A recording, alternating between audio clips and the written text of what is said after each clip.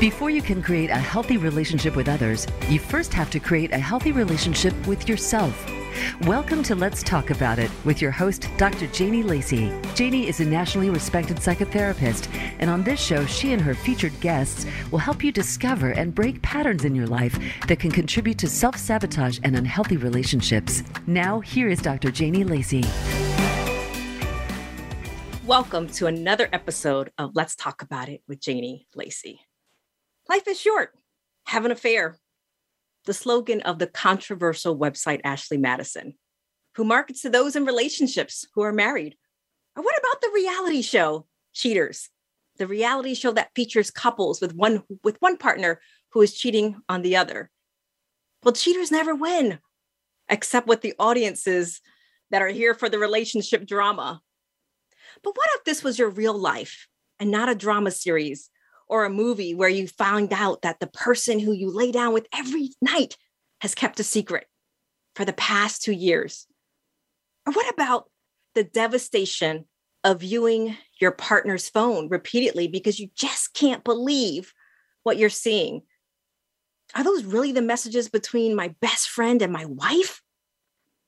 Well, today, our special guest, Ashley Jamerson, who's going to share her expertise and her personal story of triumph and restoration.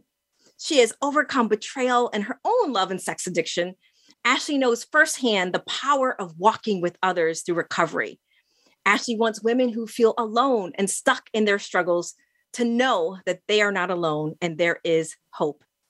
As the International Women's Group Coordinator for Pure Desire, Ashley provides leadership and training to churches throughout the world. Welcome to the show, Ashley.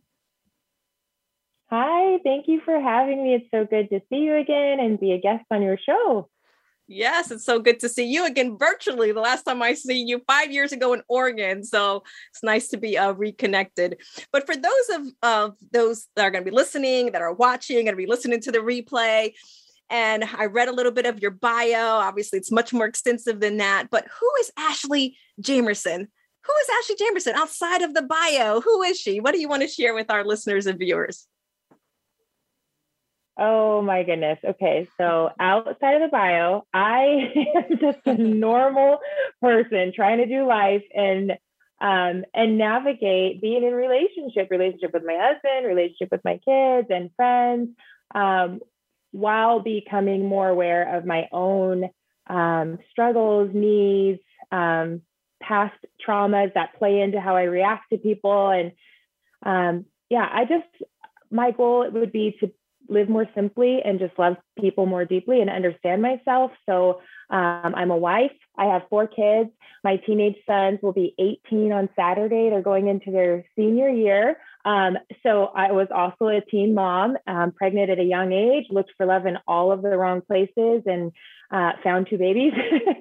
So young mom, and I have 2 younger kids, an 11-year-old daughter and an almost 10-year-old son. So not only navigating relationship with my husband and past betrayal and all of that, but trying to help my kids navigate this world that's really sexual and just over the top. Everything is over the top. So so just a normal wife. I was talking to you before the show about my husband's broken leg, and with him having a broken leg and needing surgery, I've been his nurse for about 3 weeks, and I found myself like battling those old childhood lies of I have to take care of everything around here. Nobody takes care of me. I'm the one who does everything. And I was able to pull out my really good tools and use them to give myself self-care, to give myself a break, to remind myself that that's not reality. That's trauma from my childhood that's playing into this situation.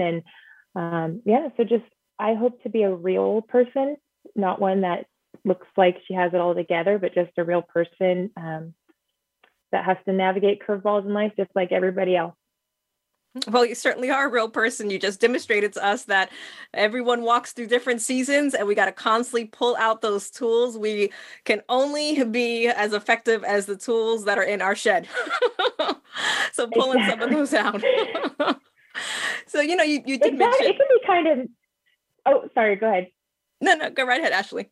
I was going to say, it can be kind of nerve-wracking even, being interviewed by Dr. Janie Lacey. I remember when I met you 5 years ago, and I was like, that is one sexy, confident woman in her red clothes and your fiery personality and all the things you're talking about.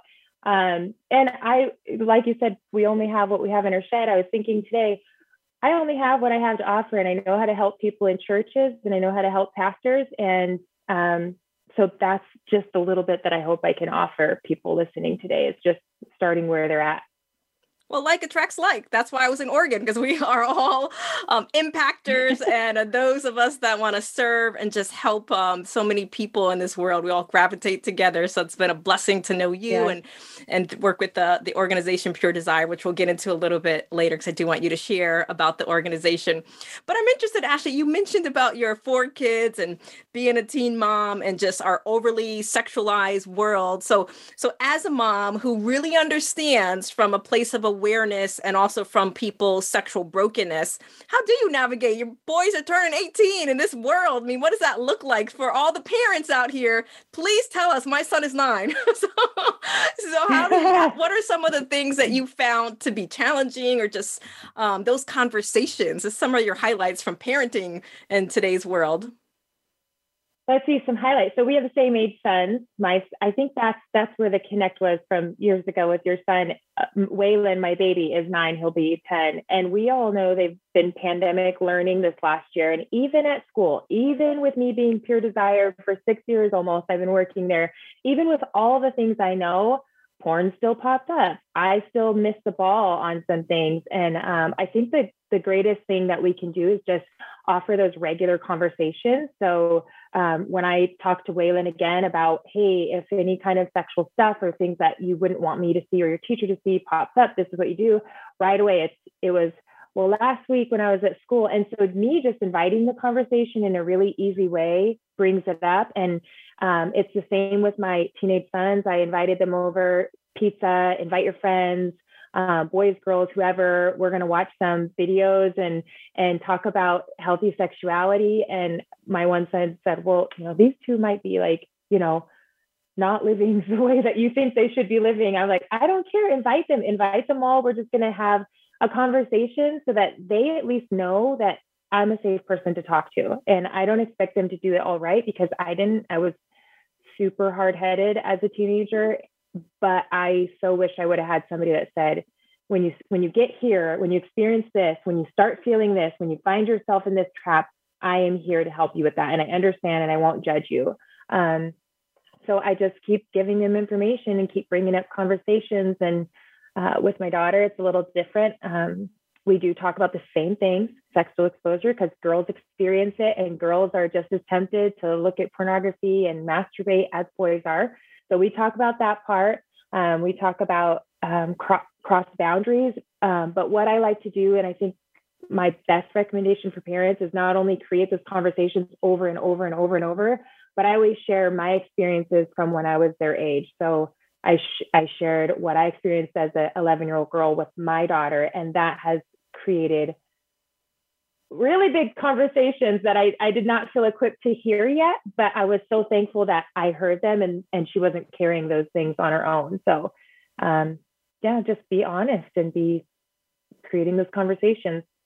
Yeah, I heard a couple of key things that you said, and I want to highlight them. For one, as a parent, you were safe because you didn't judge and you opened the door. You want to have those conversations. And even if your values or our principles as parents may be different than what our kids are bringing home, you still are opening the door, because we as parents still are the number one influence on our kids. They say up until about 14 or 15, so we'll see. Yeah. but it is a challenge. I remember this, Ashley, my son one day will hear this, and he will hear this example. But, even as a care, as people in the field, and this is what we do, we're still never just ready for that conversation. We were watching Undercover Boss, because I was just preparing to interview Grant Cardone. So it was Undercover Billionaire and Undercover Boss. So we're watching it, and it's PG-13, right? What is that these days? So the person was talking, and they were like, well, you need to clean that floor. This is an Undercover Boss. And he was yelling at an employee. He's like, you need to clean that floor like you would have sex on it. And my son turns to me. He's like, what sex? Here it goes. I'm like, okay, Dr. Janie Lacey, what are you going to say now? Right. So real conversations, just real people, and just being able to be safe and to realize that the world and healthy sexuality continues to look very different as we navigate this world. But, one of the main things that I really want to talk to you about, because you, to me, are boots to the ground, you see it, you speak it, you're traveling internationally in the world and just helping a lot of different women, is around betrayal trauma, right? So we're looking at that term. In particular, we're looking at sexual betrayal trauma. But for those that are listening or watching us, that they haven't really necessarily heard this term before, can you break it down to us a little bit? Like, what is a betrayal trauma? Oh, I'm so glad that we're talking about this. It seems like the last few years, especially, there's been more and more awareness of it, which I'm very, very thankful for, because I didn't know what was wrong with me when I was going through it. Betrayal trauma is the second most severe trauma, I think, next to losing a loved one in death. And it's a relationship fracture. It's a relationship breach of trust from somebody that we're connected to, somebody that we may be dependent on or reliant on, or we seek safety in, or a relationship in. And so having that fracture creates, it feels like the rug to your world has completely been ripped out from underneath you. It's a real thing. The symptoms are, their symptoms are similar to post-traumatic stress disorder. So if you go through the checklist of symptoms, it's the same thing. It hijacks your brain just like any other trauma would. It creates chaos to where your language system can go offline. Your immune system your body goes into fight, flight, or freeze. Your immune system can go pause. And then if we're living in that chronic state of betrayal, that, we're in a relationship that continues to experience relapse or betrayal, we're just in this stuck mode of elevated responses. So we could have immune system issues, digestion issues. We can feel literally crazy. The pain can feel so severe. That's why you hear sometimes betrayed spouses say, I wish they would just hit me. I wish I could just die, because the internal pain, it's just roaring around in there. And it's a very, very, very real experience with physical manifestation. So I'm just really glad we're talking about it, because I think we all who have helped people have maybe heard my crazy wife, or my wife is overreacting, or my husband doesn't trust me. And now we're starting to understand more of what they're experiencing in that trauma. Yeah, absolutely. As we opened up just looking at some popular shows, right? There's so many movies and music and just television, and even advertisement is the billboard years ago, and traveling in California, literally seeing that billboard by Ashley Madison, life is short, just have an affair. So we normalize a certain culture. And then when people are living this life, or when they're reaching out to get help, and then to your point, sometimes you'll hear people respond to it, well, just get over it. Or if it's a woman, well, all guys cheat, or all guys look at porn, right? There's this minimalization that happens. And then there's this internalization of even more shame, so, right. So whether the betrayal triggers the end of a relationship, and I want to share some of your thoughts, or someone is planning or repairing their intimacy and moving forward together, it's important that they take the time to not only understand what to expect, that time to understand what they're going to expect in the healing process in particular. But most importantly, the one who is betrayed needs to know the following, because Ashley just said this, is you're not crazy, you're not emotionally unstable, you're not unlovable, and you're not alone in the process of healing and recovery. So I want to say that to someone who's listening to us, who has yet to reach for help and who's going through this alone. So what do you say, Ashley, to a woman who is listening to us and she's at that crossroad? The crossroad is this common question, and I'm sure you get this with the women you work with, is should I stay or should I go? What do you share, or what are your thoughts about if a woman is thinking that and she's listening to us and she's looking for some direction? You're right. I've had that question many times, and I've also asked that question. I've been to the point where I'm like, I don't even think I want to stay in this relationship. And I would say that if you're physically unsafe, that's a different scenario. You need to seek safety. You need to talk to people who can help you, whether it's adult protective services or an abuse shelter, domestic violence. Physical safety is its own beast. And you should definitely establish safety, whether that means separating and finding help or somebody that can help you right away. Outside of that inner turmoil of, I don't know if I can trust them again. I don't know if I'll ever be attracted to my spouse again. I don't know if our relationship will ever be the same. Should I say, I recommend not making that decision until you've gone through trauma healing, some recovery, because if we're in this state where we just found out the person that we love and trust is completely not that person, our world, all the world we just thought is completely not our world. Maybe we have a best friend or a family member or something that was involved, and that's not real. That all was a facade. There's so many elements that are shaken up in that first stage that I always recommend, if you need to do things to establish some boundaries, some structure in the beginning, just so that you can feel stable enough and safe enough to process, that's a great first step. But allow yourself the grace to say, I'm not going to make any major decisions about whether I'm staying or going. I don't even have to go there. I don't even have to think about it for at least 10 months while I process through all of this trauma and recovery work. And then I'll think about it. And that can be hard, because if you tell maybe an addict spouse or somebody who's acted out, that they can say, well, I'm doing all this work and I want to make sure I'm not doing all this work if you're not going to stay with me.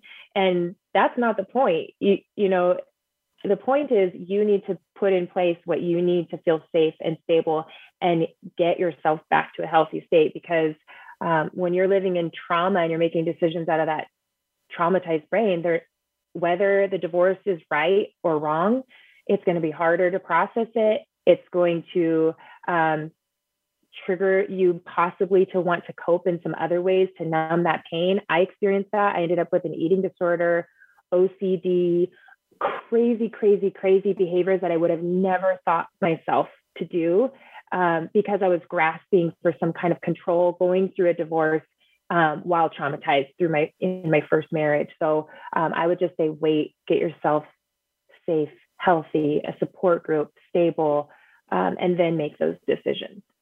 That's great advice, just to keep stable, keep still, and focus on recovery in the process. So you're making that decision not from, what sometimes we'll refer to as the trauma brain, but you have clarity. And, I always say that when you look back, you'll say that you've made the best decision because you were working with the best tools and the best clarity of mind.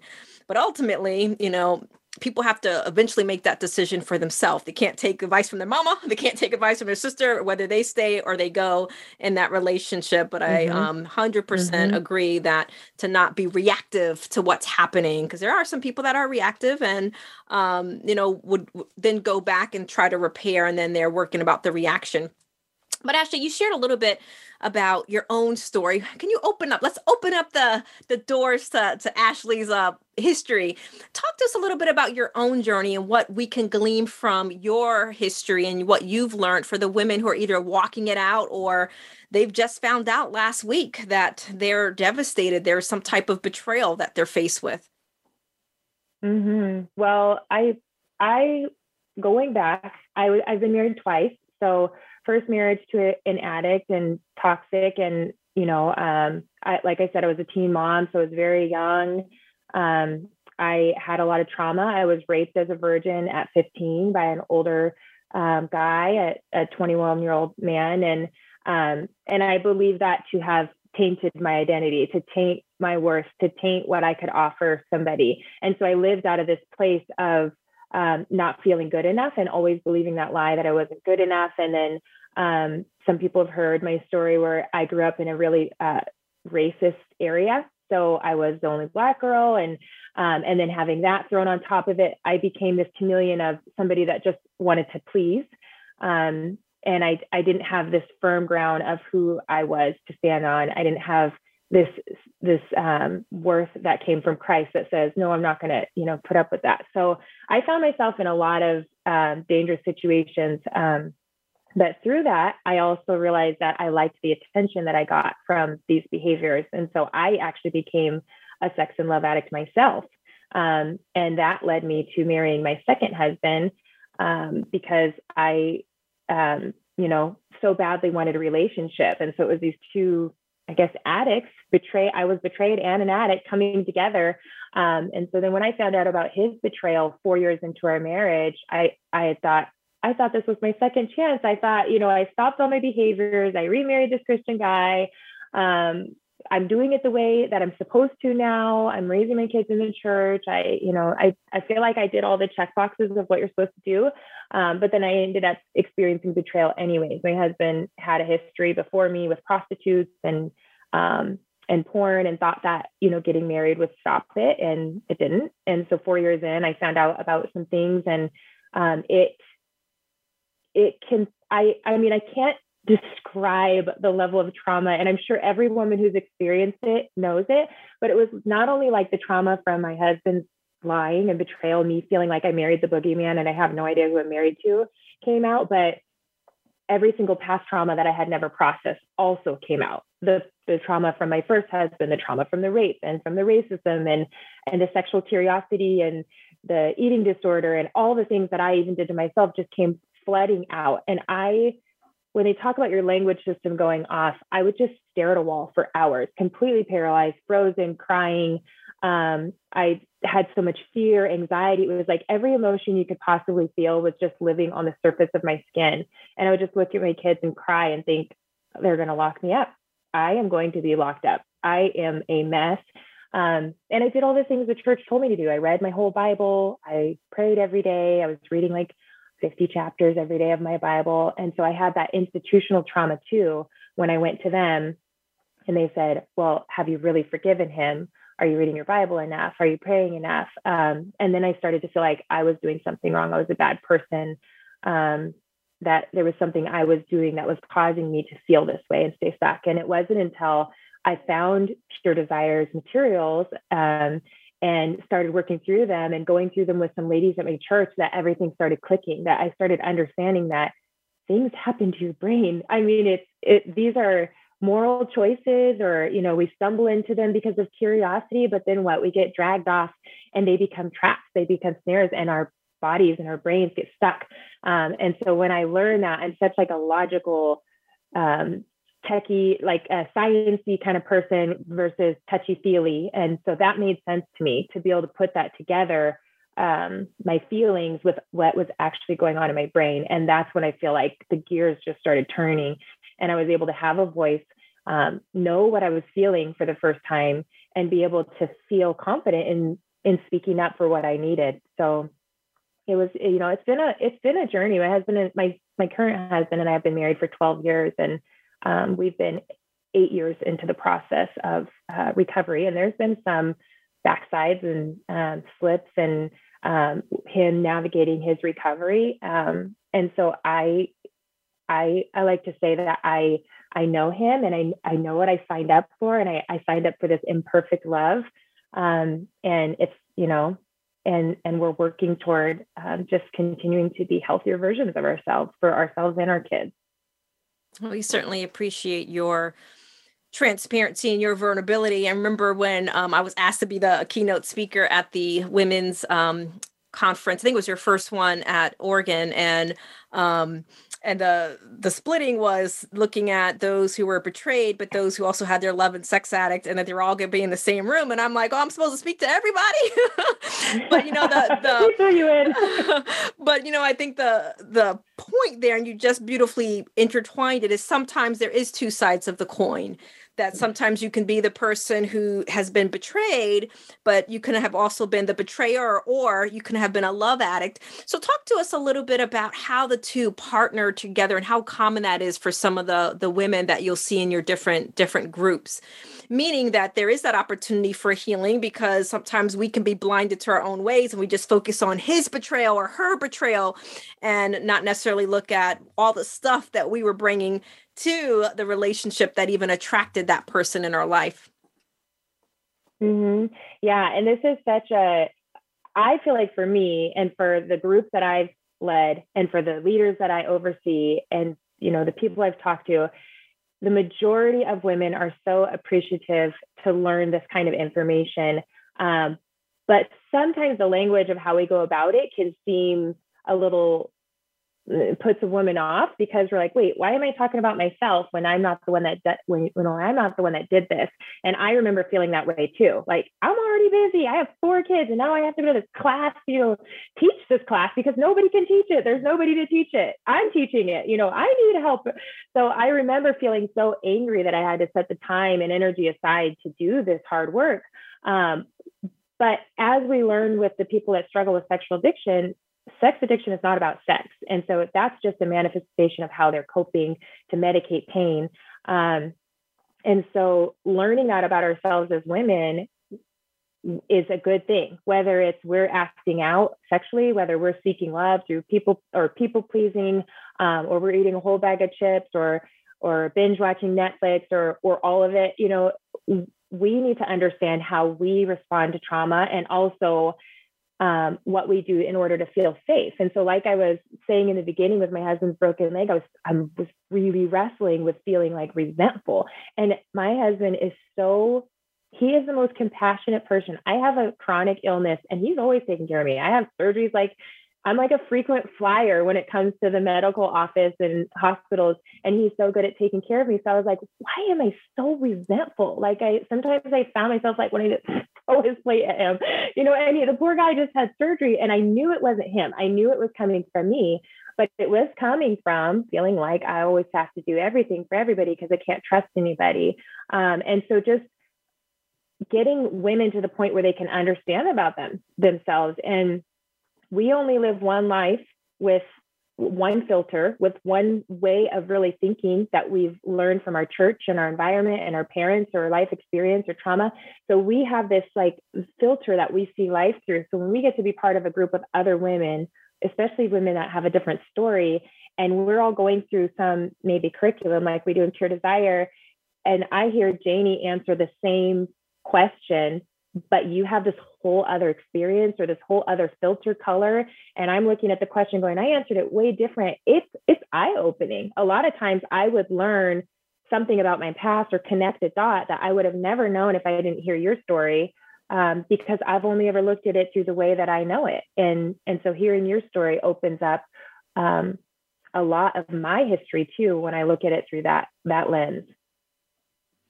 So then when you have the women that are in front of you, because you also mentioned something that I would love for you to comment on, because I know I see it quite often, especially in the church, and you are very in the throes of the church world, is that toxic faith, as you mentioned, right? So where women are told, well, you haven't forgiven, or did you pray? Did you have more sex? Or right? There's this pressure or this blame.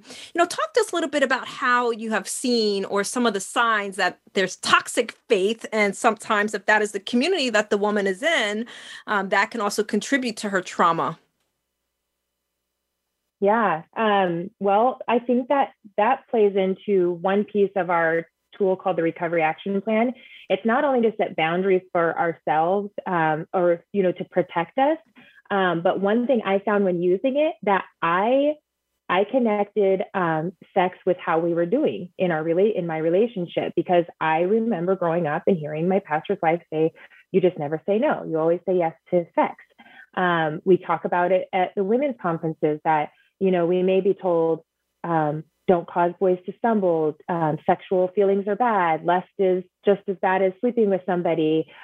Sex is bad. Sex is bad. Sex is bad. Don't do it. Don't do it. Don't do it. And then we get married, and we're all of a sudden supposed to be like this super sexual, no tension type woman, and it confuses us. It confuses our brain. It confuses our body, and so we find ourselves in this place where we have shame because, okay, now I don't like having sex with my husband. And we have no idea where that comes from, especially if maybe we weren't sexually traumatized. All we know is our perfect little background. And now we're wondering why our marriage is not good. And so there's our history is so intricate. And so that's why we don't even really like to diagnose anybody or put them in a category. We just say, come be the healthiest version of you that you can be. And let's create a safe place for all these women to openly engage in conversation.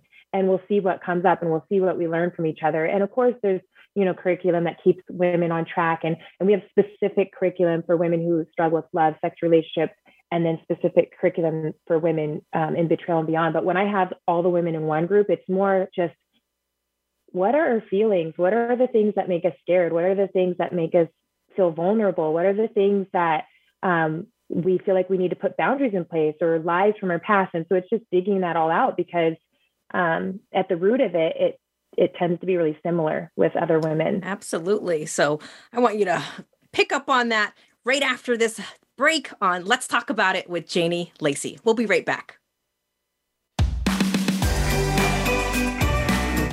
Become our friend on Facebook. Post your thoughts about our shows and network on our timeline. Visit facebook.com/Voice America. Are you often attracted to unavailable partners? Feel like you can't stay but can't leave a toxic relationship? Obsessed with thinking about a current or former lover? Feel resentful that you're always taking care of the other person? The Woman Redeemed Therapy Program is for women who want to break free from toxic relationship patterns so they can find the love they truly deserve. This program is a safe, nurturing environment essential for building self-worth and acquiring the tools to work through challenges and create your best self. We invite you to begin the journey today to start building the new you. Call 407-622-1770 or visit lifecounseling.solutions.com. That's lifecounseling.solutions.com. Are you living day by day, nervous, in fear, or constantly feeling overwhelmed? This is probably due to an anxiety disorder. Anxiety disorders can develop from many different factors and can affect each and every person differently. Anxiety disorders can develop because of genetics, personality, stressful life events, and many other reasons.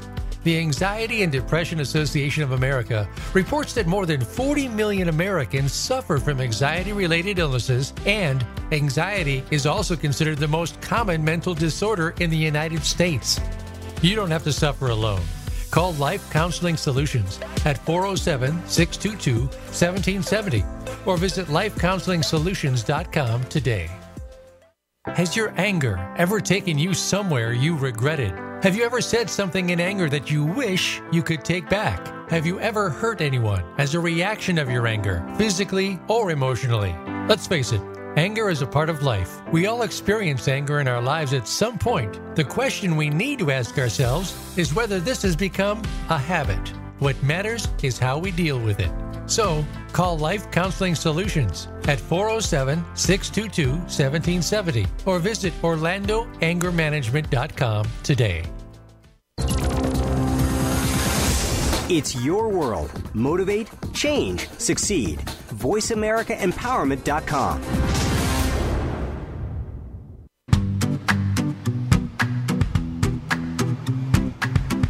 You are listening to Let's Talk About It with Dr. Janie Lacey. To reach the show today, please call into 1-888-346-9141. That's 1-888-346-9141. You may also send an email to Janie at lifecounseling.solutions.com. Now back to Let's Talk About It. Welcome back to Let's Talk About It with Janie Lacey. We are here with our esteemed guest, Ashley Jamerson. And she was just talking a little bit about what it looks like to go through betrayal trauma in the faith community. So I want to pick right back up there, Ashley, and I want to talk a little bit or hear your expertise and your experience to share with our viewers and our listeners. What does a healing journey look like, right? For that person whose world just came crumbling down after finding out her partner has been cheating on her for years. I mean, where does she start, right? We talked about not making any decisions. So after she doesn't make any decisions, she's going to keep things status quo. What does she do? What can they expect, or some of the highlights from a healing journey, or even from your own healing journey, of things that you felt like were very pivotal in your own healing? The first thing after telling yourself you're not going to make any major decisions unless it's for safety, would be to find people that get it. Find people that have been through what you've gone through and are where you want to be. So I want to go find women who have experienced betrayal trauma, who have experienced being in a relationship where somebody breaches that covenant or steps out or betrays you or any of that. I need to go borrow their hope. I need to go ride on their coattails. I need them to guide me, because our brains offline, we're in survival mode. We're replaying our whole life. I've heard Dr. Jake Porter talk about like just the file cabinet is dumped, and we're trying to recategorize our life and figure out where everything belongs. And I know that anybody who's experienced betrayal trauma knows what I'm talking about. As soon as you hear about another relapse, you're like rewinding the tape, and you're trying to figure out where everything happened. Where were you? How were you acting? Were you blind fooled? Why didn't you see it? And you're just replaying all of it. And so we need to just care for ourselves and love ourselves. If we can find a person who can come alongside, that we trust and that we know they get it, we can rely on them to just say, what should I do next? What should I do next? What should I do next? And that's what I say when I work with women who I know really well and they trust me and they're in that trauma. I'll remind them, I'll say, do you trust me? When you're not in this trauma, do you think of me as somebody that would give you good advice and loves you and would look out for you and understands where you're at? And they say, yes. And I say, will you trust me to just help you choose the next step? Just do the next step, because we get stuck really easy when we don't feel safe. What do you say, or what's your thoughts that you can share with the woman who, and I would imagine you've heard this as well, that, and we'll just use it from a female's perspective, that he said that he'll just never do it again. And he was crying. He was just so upset. I mean, what should be the boundaries, or I'm using the big word boundaries. What should she consider in that situation when the partner who is cheated and is found out just says, I just won't do it again. Let's just move forward. What would be some of your thoughts about that? Well, I've been here. I specifically remember, even though it was 8 years ago, I remember, because I came from a medical field, I remember telling my husband, you're not going to quit taking the antibiotics before the prescription's up. Like, you are just feeling good right now, but it does not mean that little cancer, that little infection is not still in there. And I am just, speak usually what's on my mind. Sometimes it gets me in trouble. But I absolutely believe if you've experienced a trauma, a fracture in your relationship, even if you're able to just kind of mask it and cover it up, when the ground starts shaking again, you're going to go right back to that trauma and you're going to start thinking about it again. You're going to start wondering all those pieces, and were they telling me the truth, or anytime something's off. And so it's important that if you want to have healthy, true intimacy, that you know the full story and that you feel like you're standing on solid, cleared ground where you know all the pieces. Because as long as there's any little piece of your relationship that you are unaware of, or you feel like you're just waiting for the other shoe to drop or the curtain to be pulled back and you're going to discover more, you're going to live in this chronic state of anxiety. So I would say, even if you feel like you don't need it, especially for that betrayed spouse, it's like, I didn't do anything wrong. He says he's not doing it. It's clear he has a problem with sex. If he doesn't do that, then we won't have a problem. But there's still that fracture. So I would just encourage you to at least plug in to counseling or group or something so that you have that support group, and just make sure, it's just better to just make sure it's all out and all processed.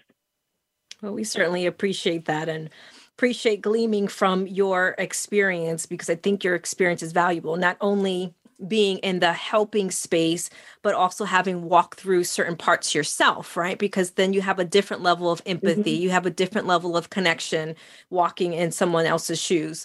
So with that being said, speak to that person who may be right now, right? And I would imagine that Pure Desires has also had an influx after the pandemic of a lot of people who were struggling still in secrecy. A lot of things were exposed. You know, we can write a book from last year from people that just could not stay away from their lover, pretended to be the Uber Eats driver. I mean, crazy just stories that some people would say are made for the movies, but it's real life. So when you think about that person right now that's listening to us, or they're watching us and they're struggling with sex or porn addiction, that's yet to be said, that a sex or porn addiction, and they know that they have a problem, but yet they're filled with so much shame. I mean, what can you say to that person as to the reason or your thoughts as to why they don't have to hide and keep that secret in particular, because they're struggling right now, but they're still full of shame. They haven't spoken to anyone yet, but they're plugging into Ashley and Dr. Janie because they're curious about this conversation and they can relate to it, and it's coming up for them. Yeah. And speaking as somebody who's been the betrayed and also been very much an addict in several ways of my life, addicts will lie and manipulate and deceive, but it's coming out of this place of fear of exposure, fear of if that person knew the real story of me, all I've done, they would not love me, they would reject me, they would not want me. And as long as there's any bitty part of something you're hiding from your loved one or your spouse, there's always going to be that piece of yourself that you're not allowing that person into, that it's not this full, genuine, intimate, transparent relationship, because every time that person gets close to that piece, you're going to act weird, crazy make them, or back off or withdraw or create an argument to create space. So that they don't get close to that secret because you're so afraid of exposure. And then what that does for the other person is goes, what's wrong? Why are they acting so distant? Did I say something? Am I not pretty enough? Are they thinking about somebody else? Are we fighting?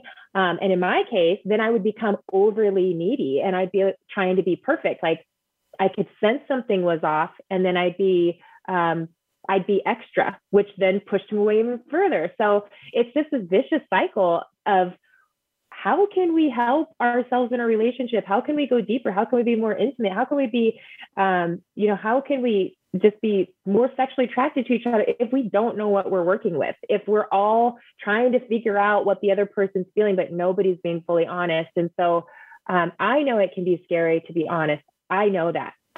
Pandemic, I'm a person too, that I had some struggles that I felt like I was going back into that thinking this last year with COVID and all the stress. And I remember telling myself, I can't be a hypocrite. I need to do the things I would tell anybody else. If I have a secret, if I have a struggle, that is only going to become a spiral of cancer that destroys relationships and just leads me down this path that I don't want to go down to. And so I just recommend that you have two people in your life that know what you're going through. And so sure enough, like when I was going through my stuff with COVID, I texted my two people. I said, I don't want to pep talk right now, just putting it out there. This is what I'm going through. When I'm ready to talk, I will, but at least they knew. And then I was able to go back to them. And so everybody, pastor, professional, doctor, we should all have our couple people that know everything about us, that we can go and say, I'm struggling with this. Help me decide what my next step is. And hopefully there's good people and they'll tell us the right thing. Yeah. Absolutely. 100% agree with you, Ashley. No matter who you are, where you are in your journey, having those safe people, that inner circle who you can, I always joke with my Women Redeemed group. I'm like, that's the person you can call at 2 a.m. in the morning. You can be on the side of the road. They're not going to ask you any questions, but they'll be there and nobody else will know except A and B. That's that person who will have your back and lock it down because you're able to be seen, right? It's that healing part where you can be seen, heard, and validated. And I think it's also key. What I also am hearing you say is that it's not necessarily that you have to rush and talk to your partner because they may not be your safe person at that season, to being able to go to that safe people process. And at some point in time, then you'll be at a place of clarity versus a place of reactivity. So, I find that sometimes just talking to my safe people right away, it's like SOS goes out. It does something to break that hold on me of the shame and the secret. So just get your people. And if you don't have them, group is a great place to find people.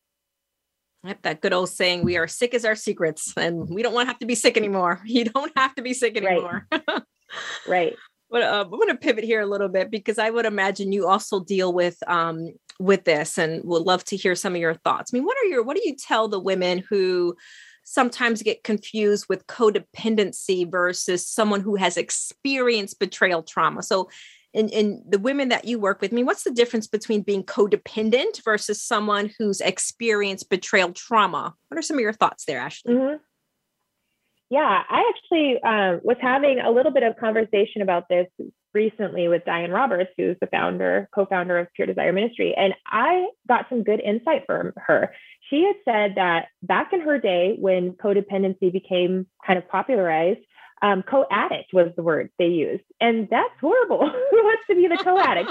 So she was saying codependent was actually a better version in the way it was described. And And so I think some of it can just be as we know more, we do better as we learn more, we understand more about trauma and how we react to trauma and how we need to cope to feel safe, and how our reactions to trauma sometimes are very good survival instincts. So growing up in a family where I saw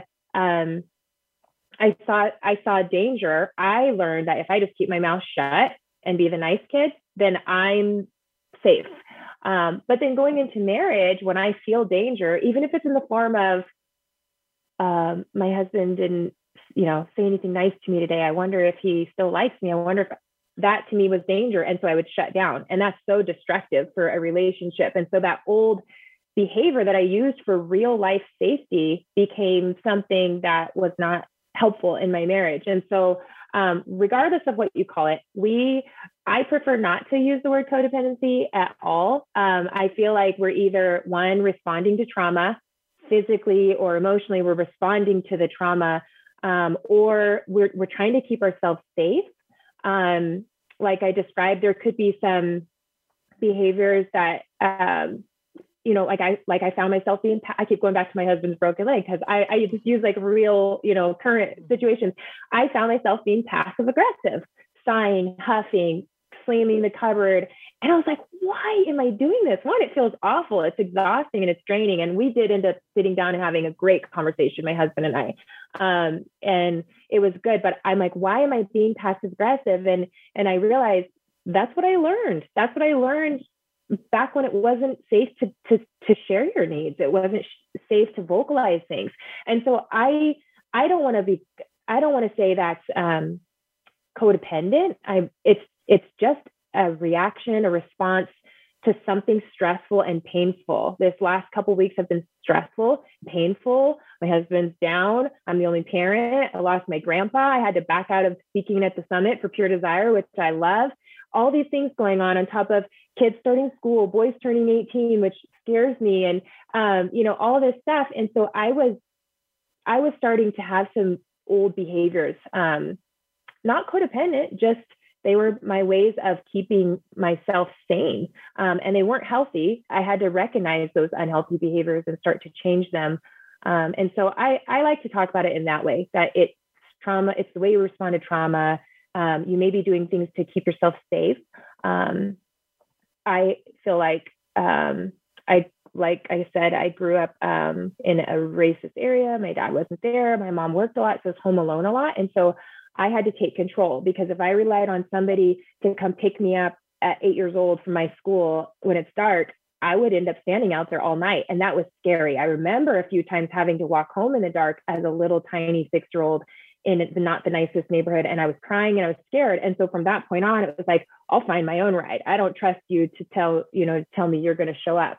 So now when I come into my adulthood and I have those controlling codependent behaviors, it's because I have this history of being in real danger, that I realize I'm the one that has to protect myself. And so until I can get to the point where I can trust you and know that you're going to do what you say and say what you mean, and mean what you say, and whatever that phrase is, I might have these protective barriers where I'm going to make sure that I'm safe.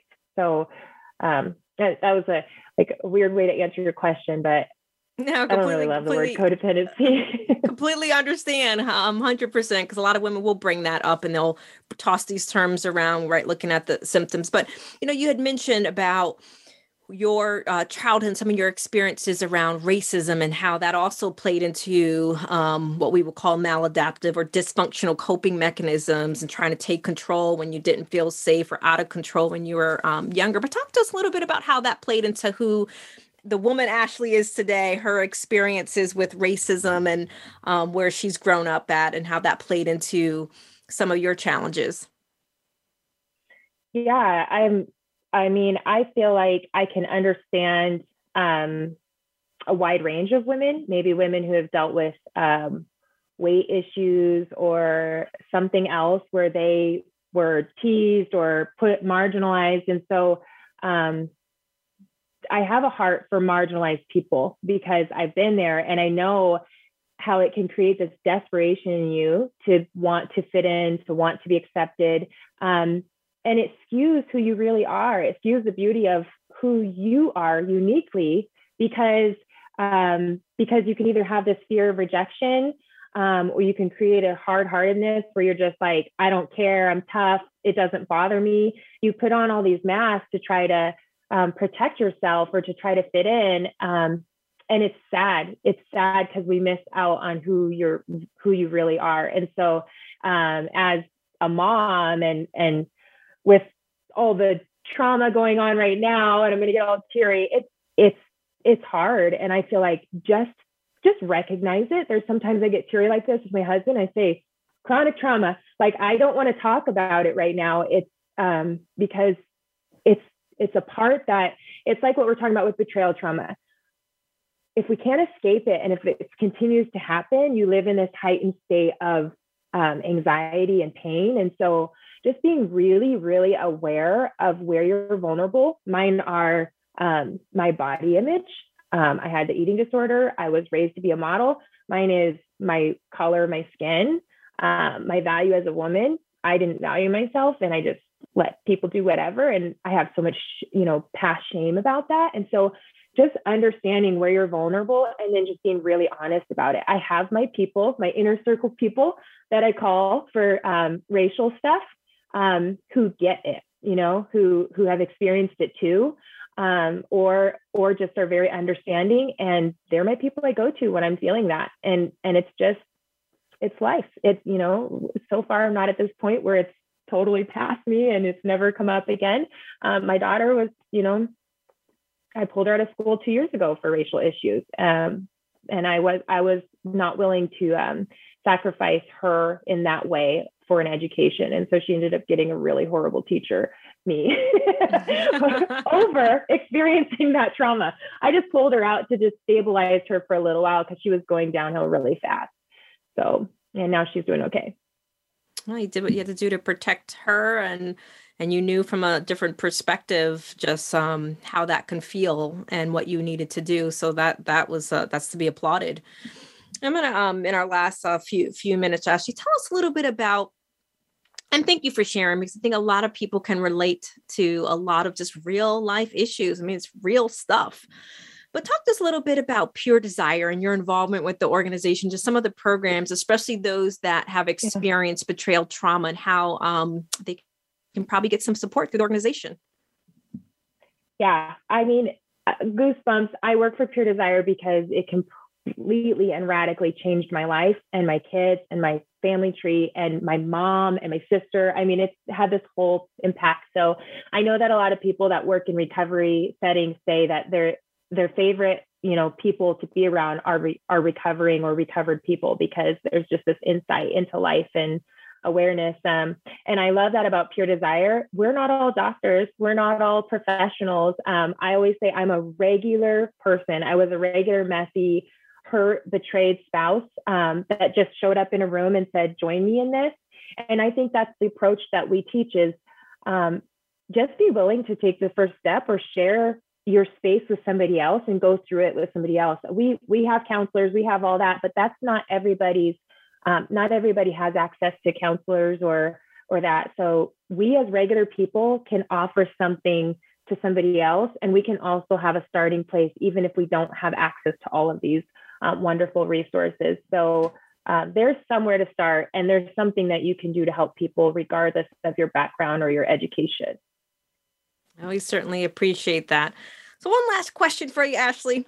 So let's say your twins, they're now getting their mental health checkup. They're now 35. They're now 35 years old each. And they find a safe place in America's favorite psychotherapist's office. And she asked them about their childhood. And she asked them to reflect on who their mother was to them in their younger years. In a few words, what would they say? They would say our mother was, I would think they would say that I'm open and I'm fun, but that I'm a little crazy, but I'm aware of it. So when I freaked out on my boys the last time, which was, a while ago, I'm doing good. I came back down 2 minutes later to apologize. and let them know that was my bad, where'd I come from. And them and their friends all started laughing. And I said, what are you laughing at? And they said, they literally predicted down to the minute that you would come back and apologize for overreacting. And so I tell them I'm a work in progress, but I've been through a lot of the same struggles. I've never parented 18-year-old twins before. I'm going to mess up, and I've never, I'm doing the best I can with what I have. And so I hope that they, even if they have trauma, they will say, yeah, we have trauma. And my mom will admit that she kind of traumatized us in some areas too. I don't want it to be a secret or a denial in our family. Absolutely. And isn't that what we need to be? The best that we can. Don't need to be perfect, but we need to be good enough. So we certainly appreciate you being here with us, Ashley. And I certainly appreciate your organization and knowing you through the years. And we hope to continue to impact so many women. So, healing doesn't mean the pain never existed. It means the damage no longer controls your life. So in the words of our special guest, when we own our story, it diminishes our shame and allows us to live in freedom.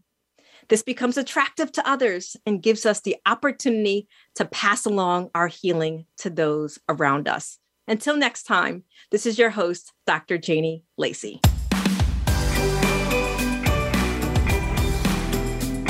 Thank you for tuning in. Let's Talk About It can be heard live every Wednesday at 5 p.m. Pacific Time and 8 p.m. Eastern Time on the Voice America Empowerment Channel. Please join your host, Dr. Janie Lacey, for another edition of the show next week.